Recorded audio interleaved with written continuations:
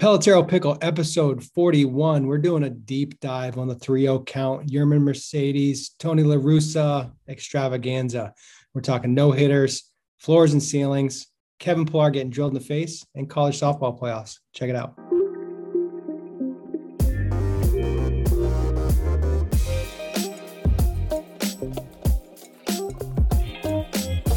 Pelotero Pickle, episode 41. It is Monday, May 24th. Just a quick reminder, we're doing a mailbag segment starting up soon, so send emails to pickle@pelotero.com. I'm sure producer Patrick's going to put that up on the screen, pickle@pelotero.com. Send in your questions, thoughts, concerns, advice, life lessons, etc. Chris is joining me today. Chris, how are you doing? Critiques would be good too. I'm doing good, Bobby. I'm really proud. I'm just honored that I'm the first person you asked how I was doing today. You didn't ask the mailbag how they were doing. You didn't ask the iced tea next to you how they were doing. It's Topo. We do Topo down in Texas. Yeah, well, anytime we have a guest, they're going to get priority.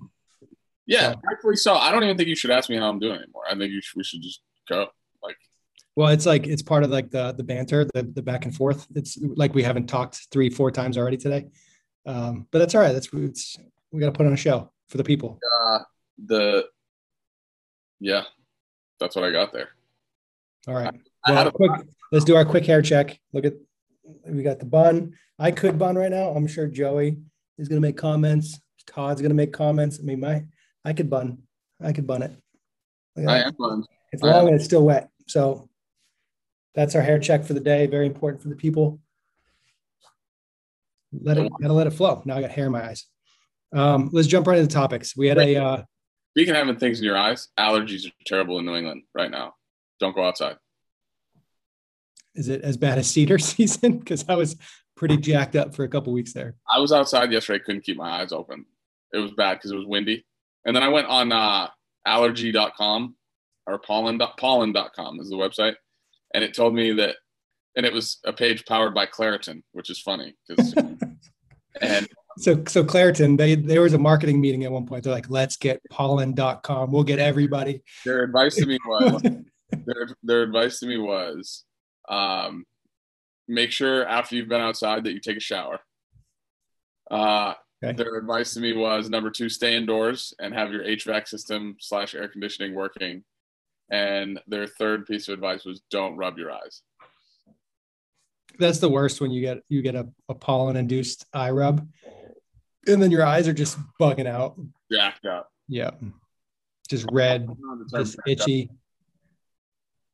It's not fun. Anyway.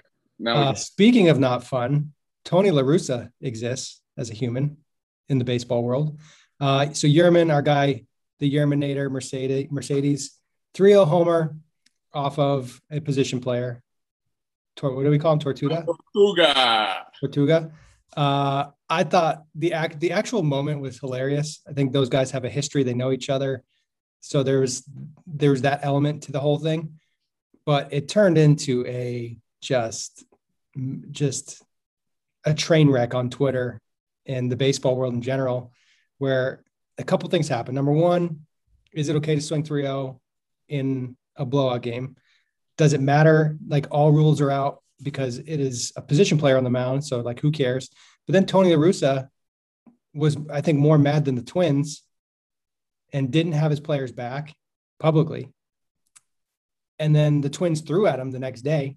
It was a mess. CC Sabathia had a very aggressive, just F-bomb laden response, which was hilarious. He doesn't like Tony La Russa being a manager in the big leagues. That's my takeaway. And then Brian Kenny had a more strategic take on it, which I appreciate both sides of it, where he was talking about how the use of bullpen was the Twins were playing the long game and that they're not going to burn an arm in a blowout game, that they essentially conceded the game. So like, don't be upset. Like, it's like if you play travel ball and you're getting blown out, you're not going to throw your best pitcher out there. You just got to wear it. So curious on your thoughts on the whole situation. I'm sure you have strong opinions. I'm out on swinging 3-0. I don't like the 3-0 swing. 3-1's fair play, 2-0 is fair play. I still don't like the 3-0 swing, regardless of concession or who's on the mound. But I'll let you share your thoughts. Yeah, just don't swing on 3-0 there. I mean, it's just what it is. listen, I said this about the Tatis one. The only thing that matters is that there's a chance that the pitcher on the other side or the team on the other side is going to be mad. Because at the end of the day, 3-0, 3-1, 2-0, 2-1, it doesn't matter. What matters is how the person on the other side of the field could perceive it. It doesn't matter what Johnny in Iowa thinks. It doesn't matter what I think. It doesn't matter what anybody thinks, except the fact that the dude that threw the pitch and the 25 other guys in the dugout might hate it. If you have a shadow of a doubt in your head, you don't do it, because it will inevitably lead to the potential of something bad happening. Whether I like the fact that he swung on 3-0 or not is irrelevant. What matters is it was clear that Astudillo was pretty upset with him. He stared him down as he was running around the bases. Not to mention, did you think that was an authentic anger, or was that part of like the banter between them? It was like, dude, 3-0, really? Like, it was annoying. Right. And that's why the Twins threw at him. They threw at him because they took offense to it. So that's what matters at the end of the day. Like, the guy's opinion in Wyoming, like, nobody cares what you think, Johnny. Like, dude, just stop. Like, and I get it. This is the world we live in. It's social media. It's arm rest. It's arm rest will get you every time. But the issue at hand is, like, people can have their opinions and it's fine. Like, well, you can tell me whatever you think is fine, and I'll whatever. I'm not going to tell you it's right or wrong, because there's no rule that says don't swing on 3-0. Now, if you like the potential of maybe getting drilled or getting your teammate drilled, then go ahead, do it. Like, obviously Mercedes didn't think it was an issue, right? If he thought it was an issue, he wouldn't have done it. Now, is it cool that he hit a homer? Add it onto his stats, great, like, whatever, and that's fine. There's a lot of people making the business argument of it, where he's a professional. You tell me he's not supposed to do his job, and it has nothing to do with that. It literally has nothing to do with that. It's just like, in those moments, you're playing baseball, you're competing. If Yermin at any point in time had thought to himself, like, I probably shouldn't swing here, he wouldn't have swung. But that never crossed his mind, I'm guessing, the same way it never crossed Tatis's mind to swing on 3-0 at the time. As a player, like, you go through experiences in the game. Like, if he got dotted the next day and got drilled in the wrist and broke his wrist, like, sorry, you shouldn't have been standing there, you know? Like, so it's more about the consequences and the effects that it has on the person on the other side of the field. And let's not forget that the entire social media world, the guys that are talking about it, CC Sabathia has the right to talk about it, right? Because he's been on the other side.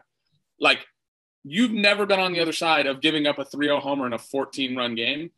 Like, you're not allowed to have an opinion, because you don't know what it feels like to be standing on that mound. That's just my 2 cents. Like, at the end of the day, like, the game's turning into a circus anyway. Just do whatever you want. Like, it's literally just turning into do whatever you want. I'm out on swinging 3-0. I would have never done it personally. If one of my teammates had done it, I would have had a problem with it, because he would have put us all in jeopardy of getting dotted. That's just the way I feel. Yeah, I think the bigger issue that this tapped into is like the whole bat flip issue and just state of the game. I think that's the bigger element that's at play with this whole thing. I was thinking about it because I saw that the Trevor Bauer coming off the mound against the Giants, he's doing the whole can't hear you, and then he's doing the big sword action.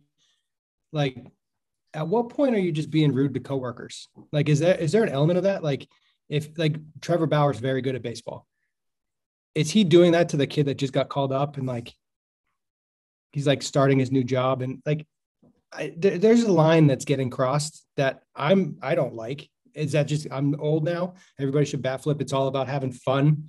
Like, to me, baseball is not about just having fun. You're competing, you're trying to win. There is etiquette, I feel, that's getting thrown out the window right now. It's just, there's lines getting crossed that does, to me, watching the game doesn't feel right. It's just weird. I went back on YouTube. There's a lot of old baseball games on YouTube. I was watching the 96 World Series, Braves versus Yankees, game 6, and just like watching the game just to see what happened. And I forget who was playing second base for the Yankees. He moved the runner over with no runner on second, moved him over to third, and the crowd went crazy. The Yankee Stadium fans erupted because the guy moved the runner over. And now I feel like people would boo, like, oh, you sacrificed your at bat, like you're not maximizing your run potential in that situation. And it's just, the game has changed quite a bit. And the situation just like stirred that up. It's like, shake the bottle. It's going to, like, pressure builds up and then the top blows off. if people used to throw at people all the time, happened once a week in the big leagues, maybe twice a week, even more. You took guys out of second base. You ran guys over at home plate. Like, brawls happened all the time. Like, those things are all gone now, right? So the system of checks and balances that existed from like a politically correctness standpoint, sure, you don't want guys to get hurt at second. You don't want guys to get hurt at home plate. You don't want brawls to happen because, you know, the optics of it are bad, when the reality of it is those things were all entertaining to the fans. But now, you know, the argument's been put into place that, you know, they're dangerous or they're this or they're that, and that's fine. But like, again, you've taken away the system of checks and balances that baseball had for itself. And now it's becoming, everybody's just trying to one up each other now, right? Like, the bat flips are just one ups. Bauer's one upping himself. Yeah. Like the sword. Did you see when he did the sword on Dickerson? So he threw an 0-2 pitch to Longoria that was like paint. I mean, paint, right? And he started doing his McGregor swag, and the umpire called it a ball. And he had to walk back, and it was like, rah, rah, rah. And then the next inning, he fielded a little comebacker and, you know, threw it to Brazil and gave up a run. And Johnny Miller and whoever was doing the game for the Giants was like, oh, he tried to showtime it. He didn't really try to showtime the play, but you've now earned that, like, everybody's rooting for you to throw it into the third row. Now, I'll give Trevor a ton of credit because he puts a huge target on his back and then he comes with it. He's very good pitcher. Very good pitcher. Line drive to right field and get thrown out at first base, though, probably going to wear it for that too. So, like, again, everything is just getting, like, it's one up, and the game can't check itself. So now, literally, what for 100 years was deemed as a disrespectful act towards your opponent, nobody thinks it's disrespectful anymore. Like, okay. What do you think the age cutoff is? Like, anybody over the age of 27, 28 right now? I feel like the younger generation just they don't care at all. Anybody that's in college right now, I don't think they have any, like, feel for what we're talking about right now. Yeah, complete disregard for, like, what it would feel like to be on the other side of it. And that's fine. If you're going to tell me that so the thing about, like, you're showing up your coworker type situation, like, if Bauer wasn't shoving, he wouldn't be doing this. So in some ways he's on the right to do it. But on the other side, like, is there, like, a humble nature to being successful, to being good? Like, at what point is success fragile? And you got to be careful. And, like, I think Bauer's just full, like, playing the heel right now. He's leaning into it. It's a marketing tactic as much as anything else, and grow the game and make baseball fun again. And it's a strategy. It's tactical. I don't get entertained by bat flips. You know what's scary is I watch some of them, and it's just like, I don't know. I just don't care when guys hit a homer in the fifth inning of game 60. Like, plenty of guys have hit a homer in game 60 in the fifth inning when it was 6-1. So it doesn't matter. Like, they're trying to add value to the homer at this point. They're trying to add cachet to it so people watch it. People want to tell me it's more entertaining, and I just don't.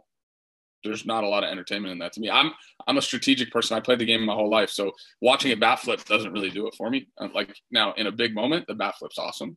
The passion that you show is awesome. Mercedes was about to showtime the homer against Astudillo, and then he realized, like, I probably shouldn't do this. Like, did you see it? Because he was, like, trying to go slow, and then he's like, well, realize like, I probably shouldn't do that right now. So we've already flirted with that line. We've gone past it.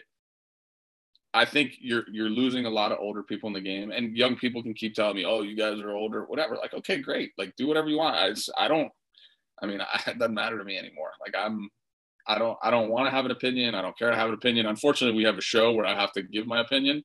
I've made it very clear that it's disrespectful to people, and that there are a lot of people that feel the same way as I do. If you're going to disrespect a huge section of people that are part of the game, then it's disrespectful. Like, that's it, right? Like, to your point, like, we're getting to a place where people want to give me their reasoning for why it's not disrespectful, and I'm like, it doesn't matter what you say. There are a bunch of people that think it is, so you probably should pump the brakes.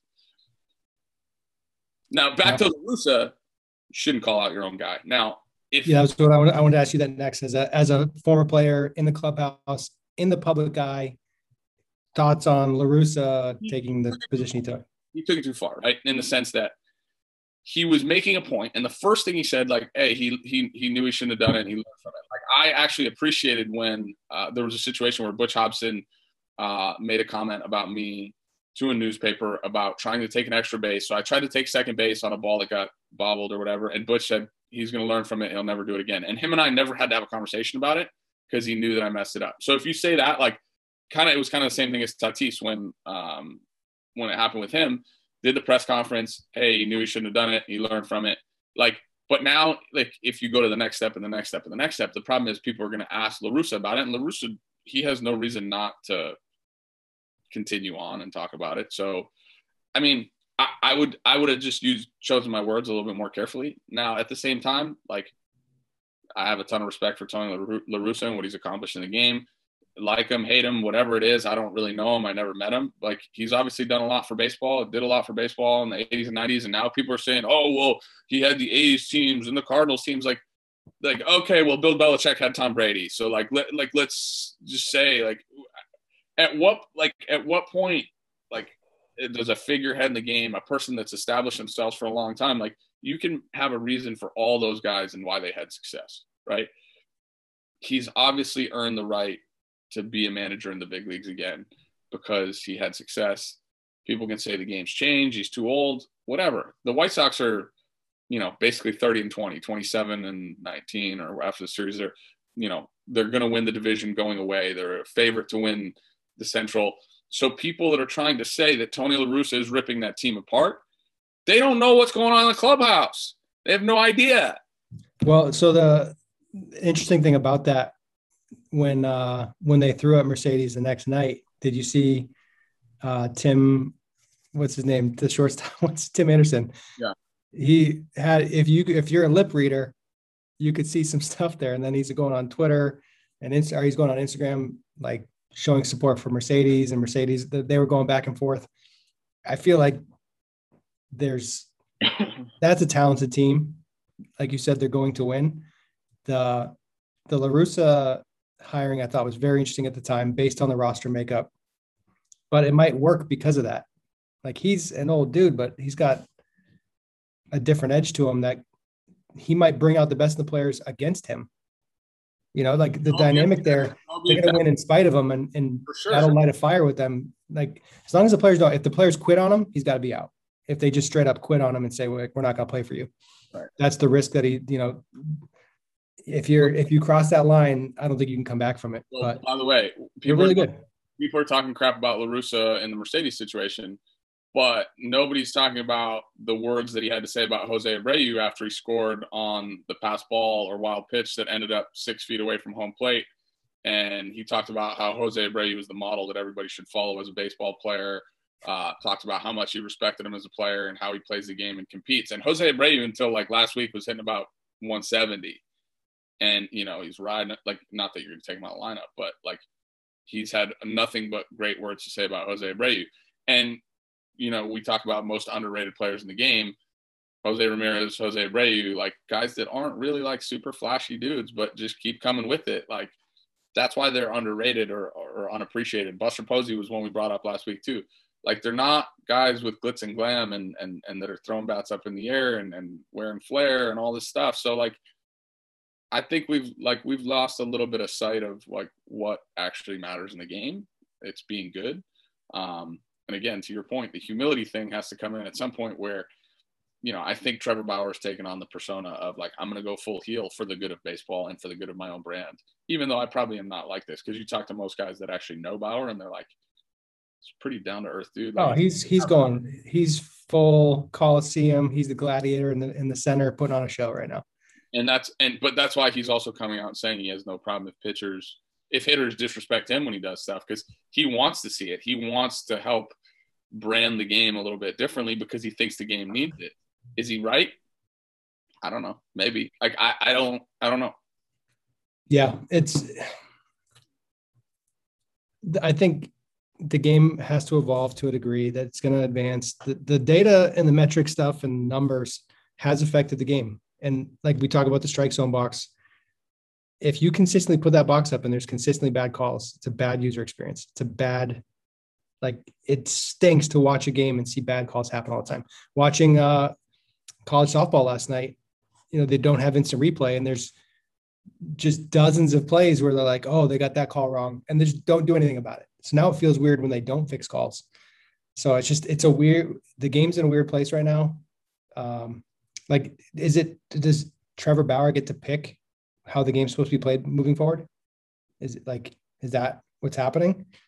Is that what the young players really want, or is it what they're kind of being shown? Like, at what point is it the coach's responsibility to teach the game and teach etiquette and teach all that kind of stuff? It's just, I think we're like on the other side of it now, age-wise. So it's weird. You're young and then you're not young. So we made that transition, and it feels weird. I was like, literally, I was in the shower and I'm sitting there and I'm like, man, I'm 37. This happened overnight. I was like, last week I was 28, and now I'm like, man, I'm old. And I don't, look at the, like when push comes to shove, like the game itself, it's the greatest game in the world. It makes you think and test you in ways that no other sport can. That was the appeal of the game to me for the longest time. It was about just winning battles that I was supposed to lose. It was about being told no and figuring out a way to say yes, like losing the battle, winning the war type stuff, strategic components, mental engagement, ability to deal with failure. Hitting a homer is like the ultimate, achievement in sports to me, because everything says that you're not supposed to do this. And those were the things that made the joys of baseball the true joys, right? Like, because you had to experience all that bad stuff to be able to get to the good stuff. I don't know, man. Like, those were the things that made me appreciate the game. And maybe I just need to, I don't know if baseball needs to change, or I need to pick a new sport. Like, because, the problem is, if you call it baseball, my interpretation of it is going to be what it was forever. And now it's changing too much, and it's like with anything else, somebody that has a preconceived notion that grows up, experience something a certain way, they're going to go, wait a minute, this isn't the same thing. Like, people keep talking about the game evolving, and I'm like, that's fine. The game should evolve, and it should, move to, new trends and things moving in the right direction. You've now removed the system of checks and balances that was within the game that allowed people to act a certain way. And because of that, it's creating a lot of tension. Baseball probably likes it because MLB probably likes it because it allows it to be talked about. We're talking about the umpires right now. The only person that hates it is the umpires, because the umpires are the ones getting, catching the raw end of the stick. Now, you could say, oh, well, they get to keep their jobs. But, like, if you were a dude that was doing it, like if you were Angel Hernandez, bad example, but Chris Cuccione or whoever, and you're doing a game and all you ever hear is, hey, you're so terrible because you missed 12 calls tonight. Well, how about the other 196 that I got right, dude? Like, are we just going to throw those out the window? All these things that we're talking about are tough to do. Like, being successful at baseball is tough to do. Being a good umpire is tough to do. I agree with you wholeheartedly. If you present the paradigm to the public, it's just going to create, dissension. I can't tell you, since we did the episode with Mike, how many calls I've seen go in hitters' favor that were in the box. And I wanted to start checking them off. How many strikes got called balls? And again, I can't even call them strikes because the rule says the umpire has to go like this to call it a strike. There actually isn't a box. It's not a real thing. We're at umpire's discretion. We have guessed, we're guessing. We're guessing there's a line here. I think your appeal rule is the way to go. Straight up. And the pitcher should be able to do the appeal too. No, I want, send it up to the box. Tell me yes or no. It's either got to be take the strike zone box away or implement the automated strike zone. It's terrible. Switching gears a little bit on the Yearman thing. More impressive to hit a homer off 98 or 47 miles per hour for a major league hitter? How hard is it to hit 47 as a big leaguer after seeing 95 plus all the time? It depends on how you're feeling. If you're feeling nice in the box, if you're raking, your means banging, right? Hitting 360, whatever, cooled off a little bit. But if you're banging and you're not worried cooled off the 360, he went down, but then he sustained 360. But I'm gonna look it up. What was that? If you're raking, If you're feeling nice, like LeMahieu hit a homer on an EFIS last year, and he was hitting like 340 when he hit it. Like if you're feeling good, 48 is like cake, no problem. If you're hitting 230 and you go up against the pitcher, like the only against a position player, the only thing you're thinking about is, man, I'm gonna look like a real, whatever if I make it out here. So there's a huge psychological part. Hitting 47 will always be easier than hitting 98. It's just circumstantial. You got to pick which guy's coming up to bat, the dude that's feeling good or the dude that's not. The dude that's not is only thinking about what's it going to look like if I roll over to shortstop or punch out right here. Yeah, 47 from a 60-foot mound that's slow. But if you get on time with it, it's not hard. It's just there's a video of Miguel Cabrera hitting a pitch out a while ago, and he was just like chilling there, like I'm just gonna take the pitch. And the guy threw it, and it was too close to the plate, so he like did his whole swing while the ball was on, and it was just really cool to see the rhythm that he created on it. And I always think about that swing, that the timing of it. It's like the ball needs to get to it. The ball needs to kind of get to its apex before you figure out what you're doing. Yeah. If you start too soon, if it's like if you start swinging before the ball's released, if you start moving forward, there's nothing to time. You need the ball to start coming down, so then you're like, okay, now I can swing. It's just timing at that point. Got to sync it up. Not hard to hit 47. No hitters. We got no hitters. Like Oprah's giving away no hitters right now. Like everybody's getting no hitters.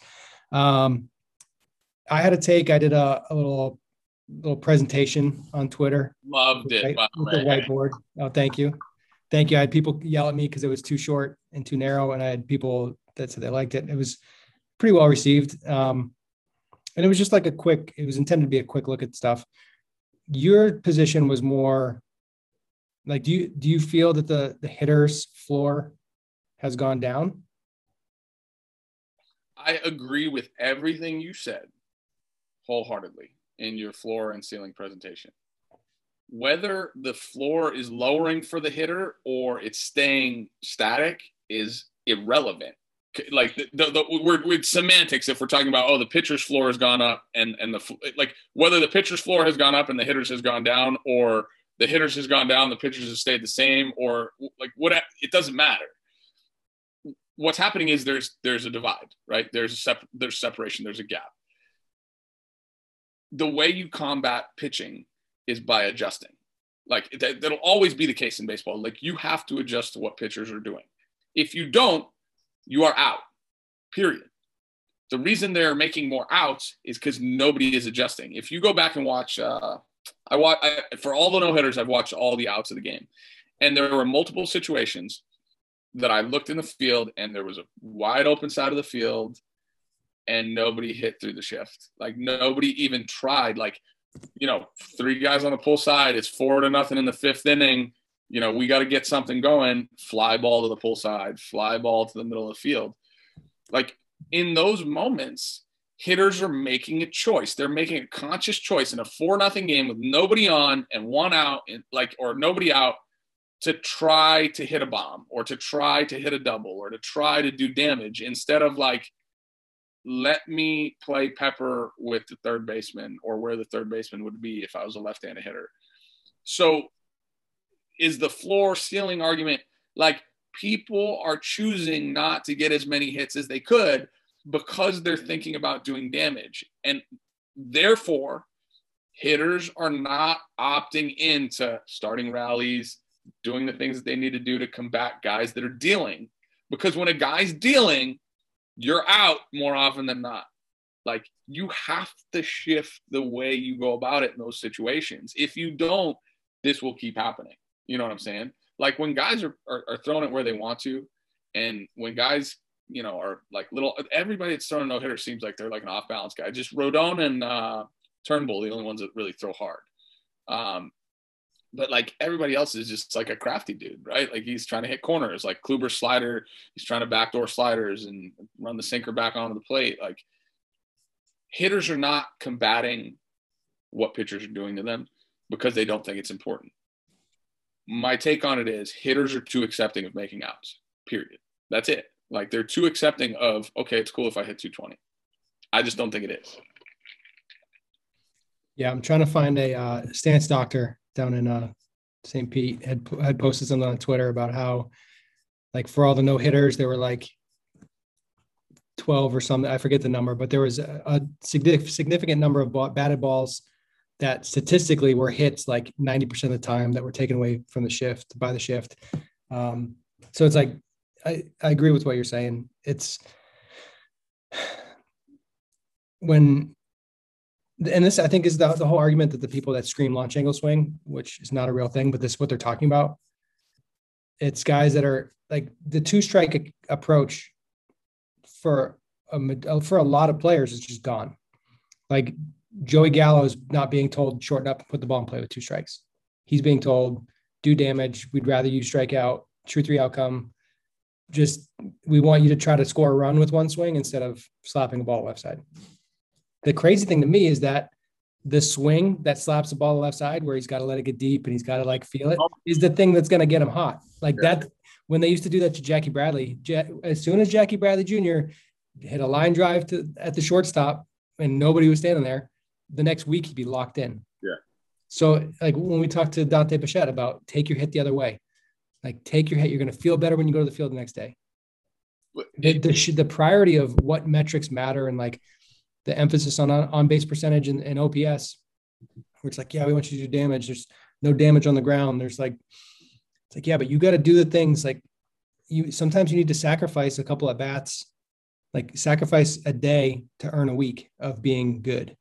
And it's just like, that doesn't happen now. It's like, just play to your strength. Like the whole Mike Trout, when Joey was like, oh, he didn't swing at the pitch up in the zone. It's not his strength.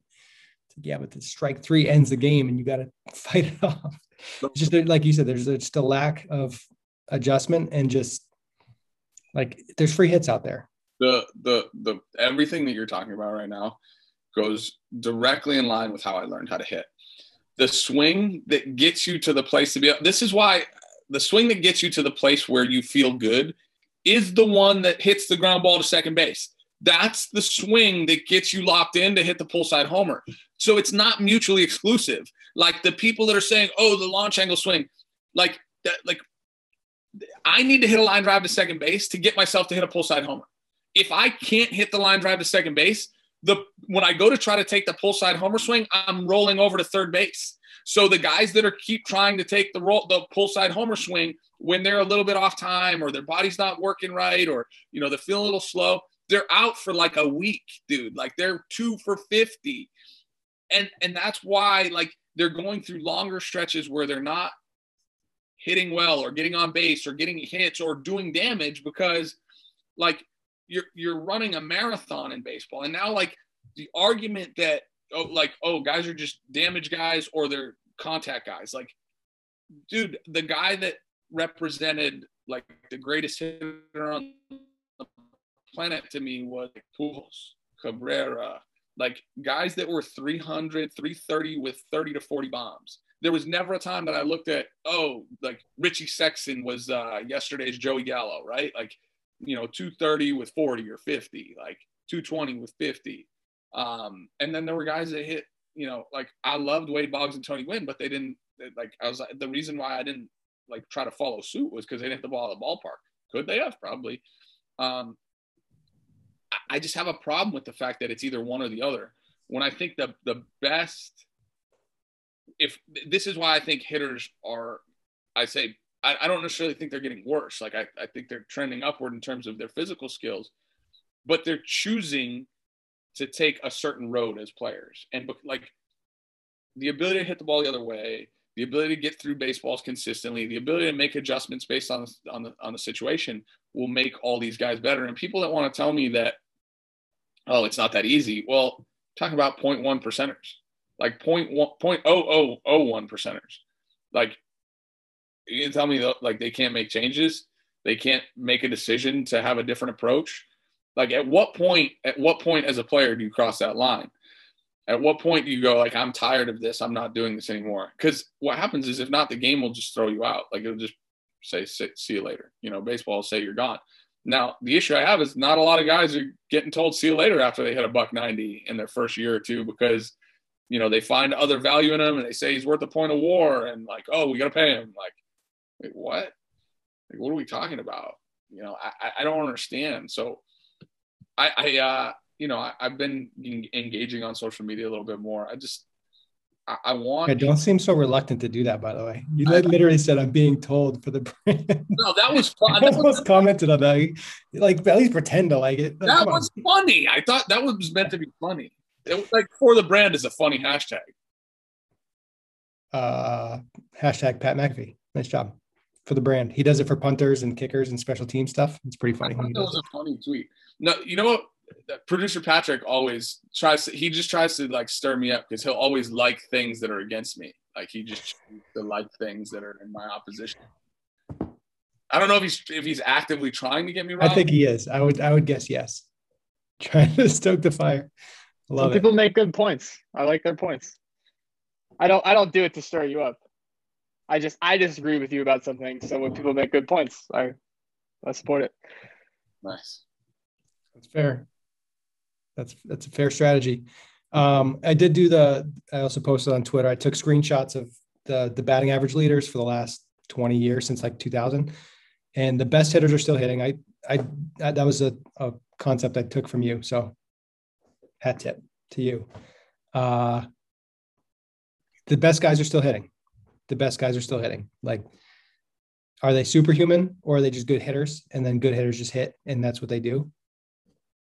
Like they're still hitting. The best guys still hit. Yeah. So let's try to be more like the best hitters. What are the best? We started ABCA when we presented for HitTrax. We started with the scene from Moneyball. If he's a good hitter, why isn't he hit good? Like, the conversation about what it means to be a good hitter has to change. It's not about swinging hard and maximizing your bat speed and your connection score. It's about getting hits and being productive. It's way easier for people to chase metrics in the cage, because this goes back to my whole argument about what's being taught, what kids are trending toward. Like, it is a grind to become a great hitter because you have to deal with so much manure getting thrown at your face. Like, because there's going to be times when you're writhing in pain and you stink and you go 1 for 20 and you feel like you haven't gotten a hit in a month. It's so easy to just go to the cage and hit for 2 hours. It's so easy to just go to the gym and show up and do a workout that somebody tells you to do. I say so easy relative to like going through the mental strain of getting your teeth kicked in over and over and over again as a hitter. It's easy to work out. Generationally speaking, I'm watching it happen day to day. Hitters work really, really hard physically. They do not work hard mentally, because as soon as something gets hard, they go away. Thank you. Did you clap? Yeah. They just go away, dude. Like, people bail on things that are hard. I asked a pitcher a couple weeks ago, a high-level Division I pitcher. I said, how much time do you spend training? Like, it's like 25. I said this in the Mike show. Like 50 hours a week training physical stuff. How much time do you spend training mental stuff? Like, if we don't allow people to get their feelings hurt, like, they're never going to know how to get better.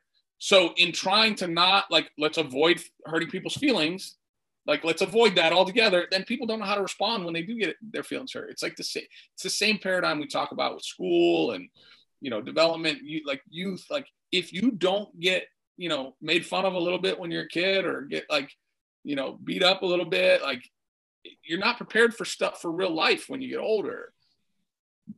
That's what's happening to hitters. We're not holding them to a standard that, like, is high enough. It's like, oh yeah, go work on your exit velocity. That video last night was ridiculous, by the way, like, absurd. Yeah, we don't need to get into the specifics of it, but I've been calling it the CrossFitification of baseball. It's where the training and the exercising is more important than the game. Like, the game is still the game. Practice is not the game, but kids are trying to win practice. And people are trying to tell me that offense is up. Offense is not up. Like, offense is not up. I went and looked at the last 50 years of baseball reference statistics. Like, they're not more runs being produced because of, like, the true outcome game. You know what I did notice? Sacrifice hits over the last 50 years have just gone completely down. Like, sacrifice hits, sacrifice bunts, sacrifice flies, sacrifice whatever. Those are the only ones, I guess. Bunt, sack, fly. Is there another sack? The move a runner from second base. That doesn't count as a sacrifice hit. If a hitter, like, genuinely is trying to hit the ball to second base, to move a runner, I think that should be considered That's sacrifice. the change that Major League Baseball should implement. What? Sacrifice? Ground ball to second base or fly ball to the outfield to get a runner to third with nobody out. Should be a sacrifice. Yeah, I don't think it would change that much though. Like in terms of, it's almost like a selfish sacrifice because you're still swinging. I used to bunt in college. I would bunt like runner on first and second, no outs, bunt for a hit. And my coach loved it. He used to ask me to do it a lot. He's like, take a look. If you think you can bump for a hit right here, you're going to move the runners. You get a chance to be on base. You stay out of the double play. It's a great play. You get a knock, and worst case scenario, you get a sack. You're like, oh, sick. I'm 0 for 0. Instead of selfish sack. I like it. I'm for it. Sacks are fine. Greed is fine. You should want to be greedy. You should want to knock in every run. You should want to get a hit every time. You should want to hit a homer every time.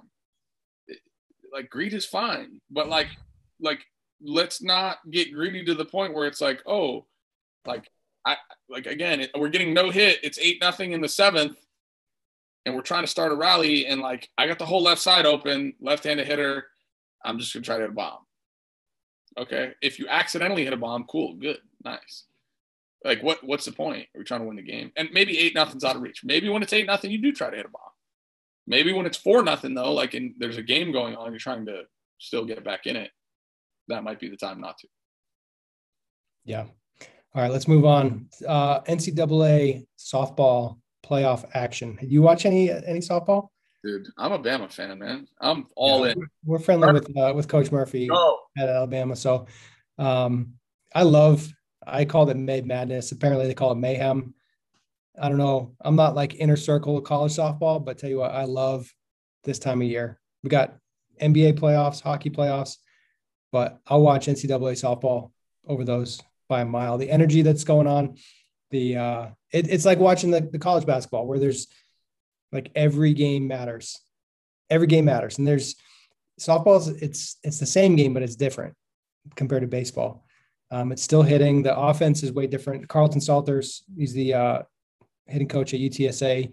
He came up to watch UT versus Oregon last night, and then they got rain delayed. So he came up and we hung out for a bit. We were talking about just the details of the game. A lot of the same stuff with like old guard, new guard with who's announcing games, the way that like A-Rod is not getting great reviews. Like same type of thing is happening in softball where like the game has changed, and the strike zone in softball is probably the biggest thing that's different, where they used to give you 8-10 inches off the corner, and now they're not. So offense is going way up. It's a fun, entertaining product. You watch like Alabama games, they pack that place. Like energy is up. It's really fun to watch. I'm full go on college softball. Loved it for a long time. Yeah, it's awesome. I have some young ladies that I know that play high level college softball, and I think their passion's awesome. I wish, and I'm excited about the Athletes Unlimited thing, and hopefully it turns into an opportunity for them to like pursue professional careers beyond college. It's weird, probably until I was in my 30s, I didn't really think about the paradigm of what it would be like to be a girl who's very passionate about a sport, and really to know that, you know, short of playing on an international team, you really didn't have, or you know, to go to a foreign country to play in a league that really couldn't fund anything or your life. You know, you got done with college and that was the end of your career. But it's awesome. I love college softball. I watch all the time. I think hitting is incredibly difficult in that sport. Reaction times are low. I certainly think hitters are creating more mechanical advantages for themselves, and it's fun to watch. But you know, it's a really cool game. It's a really cool game. Yeah, Oklahoma Sooners, flat out, their team batting average is 420. Their team batting average.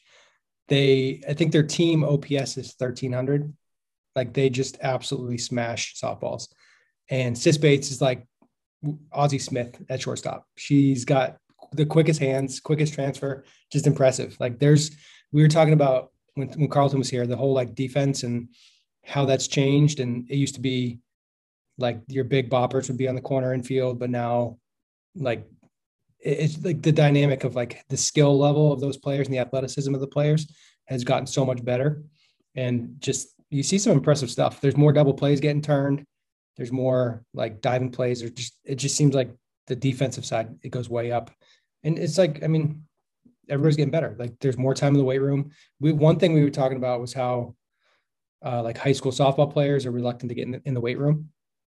And same thing applies for baseball players. You do not want to show up to college and that be the first time you've been in a weight room. Like you do, like if you're thinking about college baseball or college softball, you better get in the weight room before you get to school, because you're going to get destroyed. Your body's not going to know what hit it, and you're going to be so unprepared for that lifestyle. So if you're thinking about getting there, and we were talking about bat speed and how a lot of recruits, they want to like, they get the metrics, right? So they want to do like how do I improve my bat speed? They think mechanics are going to fix it. It's like, no, you got to go lift. You got to chuck medicine balls around. You got to get stronger, not just swing more, because that's not going to cut. But yeah, yes, got to check those boxes. And now you're frozen. I'm frozen. You're unfrozen. Nice. Our guy Kevin Pillar. We're getting a post show now. Impressively black and blue, and just below his face got blown up. Straight. He's one of my favorite big leaguers from people that I know. I just enjoy him as a human before as a baseball player, but he's tough, dude. You talk about him in the pork chop test. Did you see the meme where he was on the ground for like 36 seconds, getting hit by a fat major league fastball, and LeBron pretended to get hit in the eye and was on the ground for 80 seconds? Yeah. I finally I got a hold of Kevin yesterday. We were texting back and forth, and he's unbelievable, man. I checked in on him, and obviously like there's time like that. Those are just weird moments, because he knew I went through it, whatever, and we were talking about wearing the mask and all that stuff. Like he had to have surgery. His was way worse than mine. I was telling him how lucky I was that I caught the deflection off my shoulder and then into the helmet. And I was asking, I meant to ask him actually if it went helmet to face, but it didn't really matter because it was caught him pretty good. He said, everything went well, and now he's just got to heal up from the surgeries and he's ready to go. But we were talking more about like wearing, the face piece, or I wore that like Zorro mask.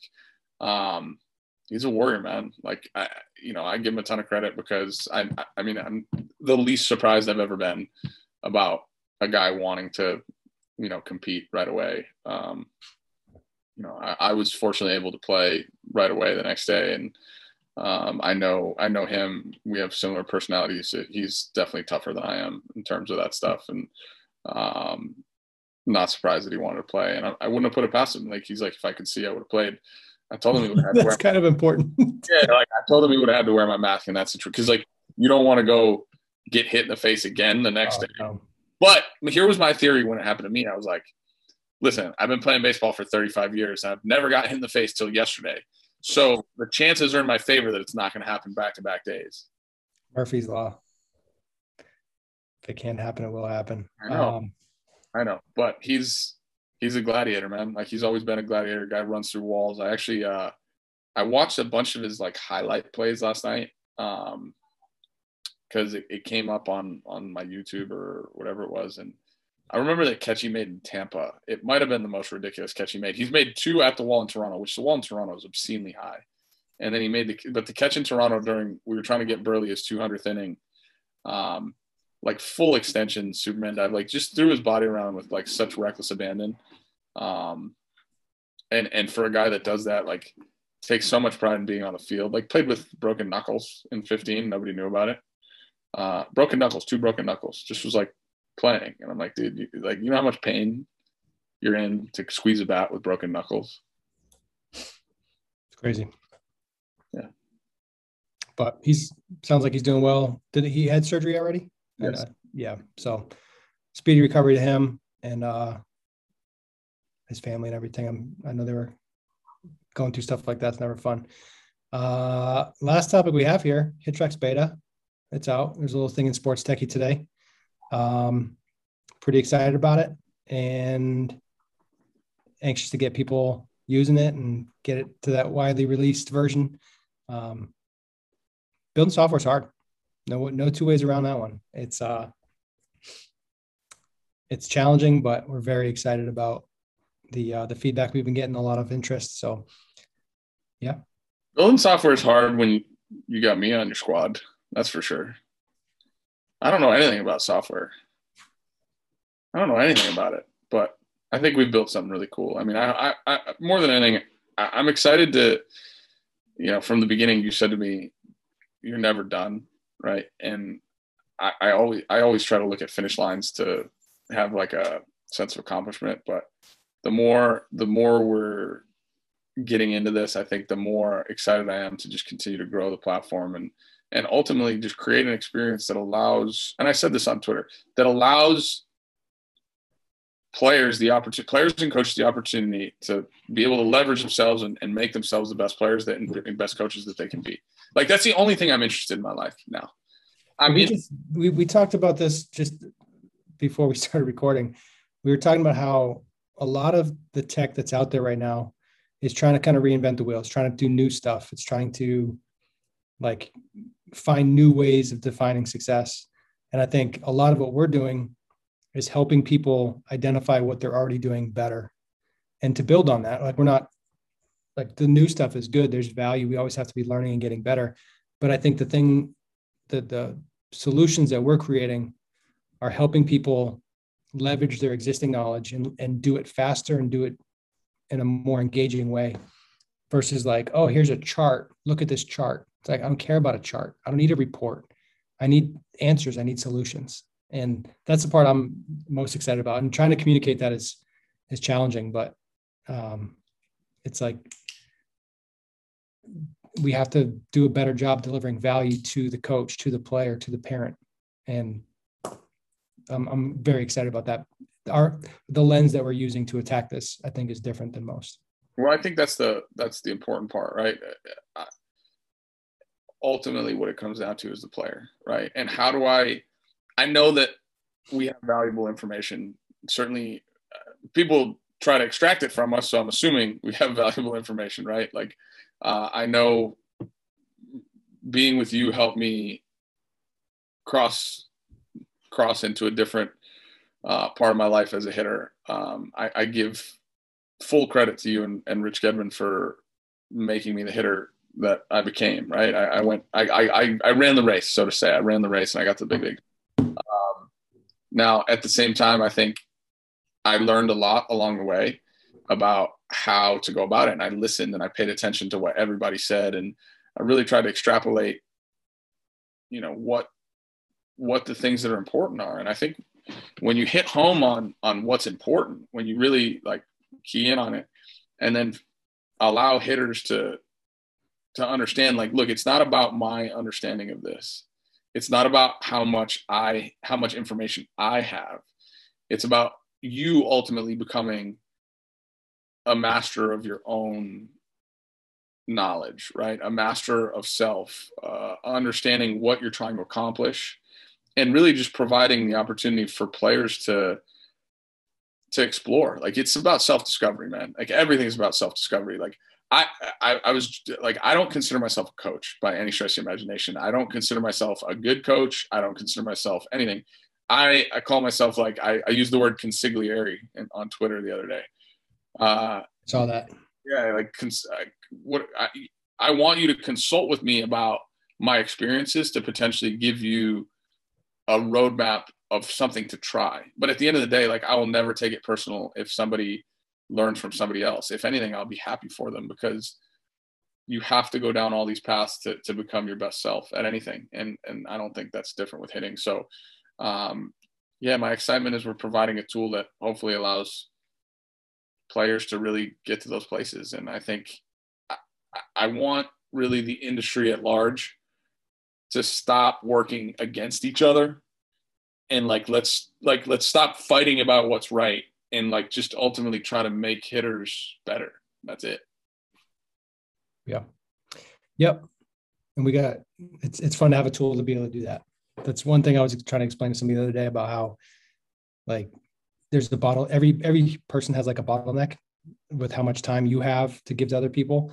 So to be able to build a tool that can help so many other people is really fun. And from like a business standpoint, going from like the private lesson facility ownership world to this is fun to be on that kind of different angle of it. So very good. All right. That's a wrap for episode 41, Pelletero Pickle.